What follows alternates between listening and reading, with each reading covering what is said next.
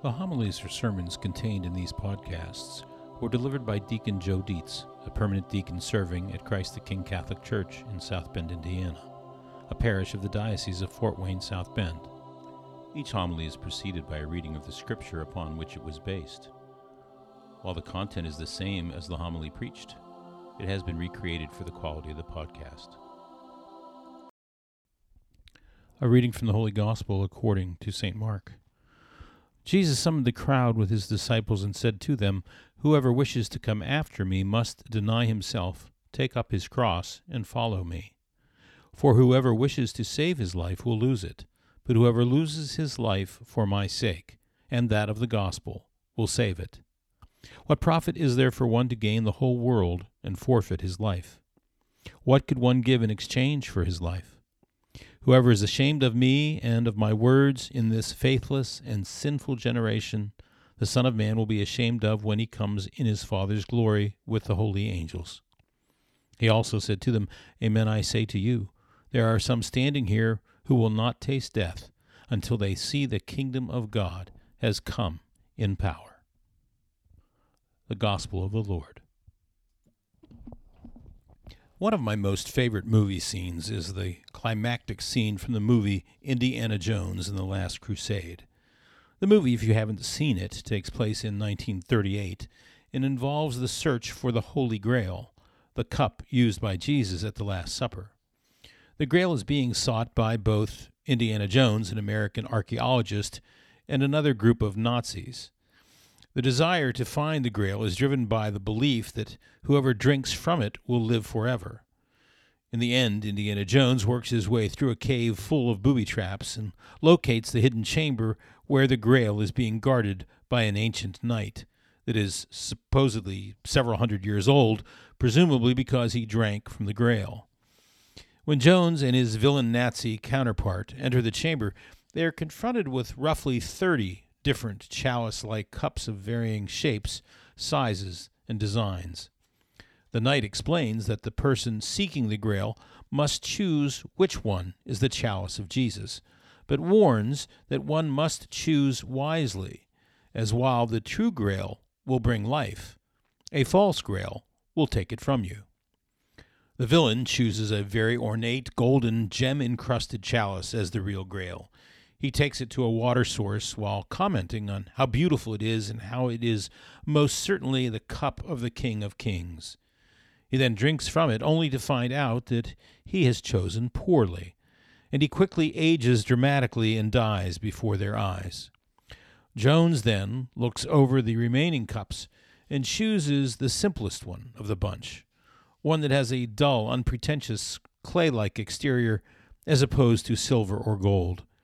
He comments that this simple, humble cup is the cup of a carpenter, and drinking from it realizes he has chosen the rightful chalice of Jesus.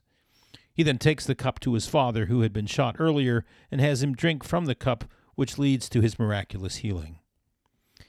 This scene came to mind as I was reflecting on today's gospel, and realized for the first time that the scene, while cleverly written, has a much greater message than simply that they were smart enough to make the correct Grail choice based on Jesus' humble circumstances at the time of the Last Supper. In fact, the choice between the golden jewel-studded chalice and the simple working man's cup is the choice between the world and the gospel.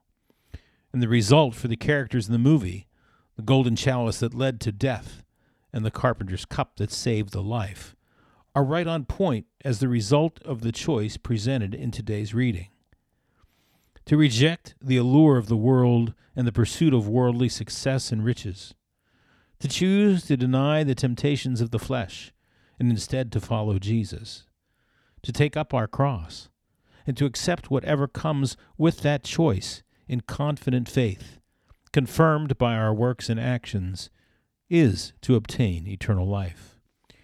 Whoever wishes to preserve and prosper their earthly life at the expense of the gospel will lose it, while those who put their worldly pursuits aside for the sake of putting Jesus first will save it. And I must say that although I enjoyed the movie and that scene in particular, As a Catholic, I have always found the idea of the pursuit of the Holy Grail a bit silly. I mean, the Grail is thought valuable because it was the cup Jesus used at the Last Supper, that contained the wine changed into his blood, that yields eternal life. Well, guess what? I have a chalice that does the same thing right over here. And if fully appreciated, that precious blood and that sacred body of Jesus does in fact hold the key to eternal life. Why would we search the world for a chalice that was once held by Jesus when we can come to Mass and be in the presence of a chalice that very soon, right here and now, will be holding Jesus? But once again, that is a choice differentiated by the influence of the world and the gift of faith. And while many struggle with making that choice, it was precisely for the purpose of making that choice that we were created.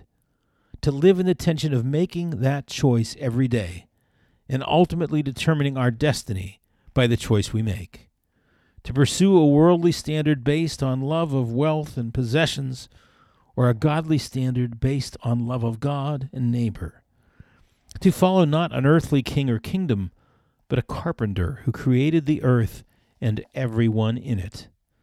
Not to wear a golden gem-laden cross and a crown representing accomplishments in this life, but to share a crown of thorns and a cross to be carried through this life, leading to life with God forever in heaven. Well, I guess the good news is that if you ever wanted to be in a scene from your favorite movie, you could say every day we have a chance to be in this one. To choose the shiny golden cup of the world, or to choose the carpenter's cup of Jesus that truly does lead to eternal life. Fortunately, we do not have to go it alone in making that choice, for the kingdom of God has come in power, as Jesus promised. And that power of the Holy Spirit was given to the church for the express purpose of helping us make the right choice.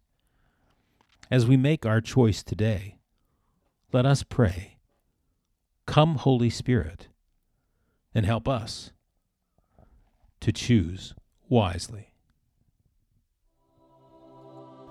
For questions or comments on this homily, write to deaconjoe2017@gmail.com.